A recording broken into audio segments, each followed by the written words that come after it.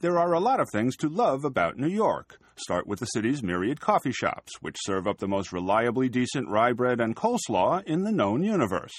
Then there are the Manhattan traffic lights timed to let you drive 50 blocks at a clip up Madison Avenue, as opposed to the traffic lights in Boston, which were apparently timed by Joe Cocker. Best of all, though, is the staggering array of art museums in the big town. Chief among them, of course, is the Metropolitan Museum of Art, a sprawling encyclopedia of world artwork that offers blockbuster exhibitions cheek by jowl with serious, substantive, less buzz-driven shows. Exhibit A, the Met's recent Age of Rembrandt exhibition, which included the museum's entire collection of Dutch paintings. It dramatically illustrated the spirit of the 17th century Dutch Republic, described here in the exhibit's audio guide.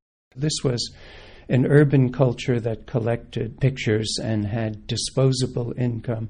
They couldn't spend it on land. They invested in ships, tulips, country houses, and great numbers of paintings. The average house in Amsterdam in 1650 had 10 paintings. I'm not sure you could say that about New York today.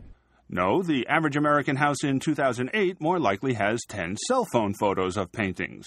Shutterbug Nation has gone arty, introducing a weird photographic pas de deux between stern-faced museum guards and snappy visitors.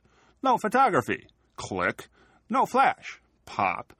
It's even worse at New York's Museum of Modern Art, which draws a younger and more self-absorbed crowd than the Met. The cell phonies are out in force at MoMA's current Lucian Freud exhibit, which showcases the controversial painter's extraordinary printmaking abilities. In this exhibition, you will encounter some of his finest etchings, hung side by side with related paintings and drawings. Seeing these works together provides new insights into Freud's very modern preoccupation with the formal and sensual properties of each medium, as well as his determination to capture the essential truth about his subjects.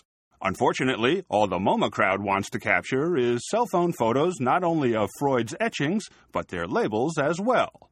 So normal people can't see the artwork because a bunch of digital dilettantes are standing there with their cell phones 10 inches from the museum's walls.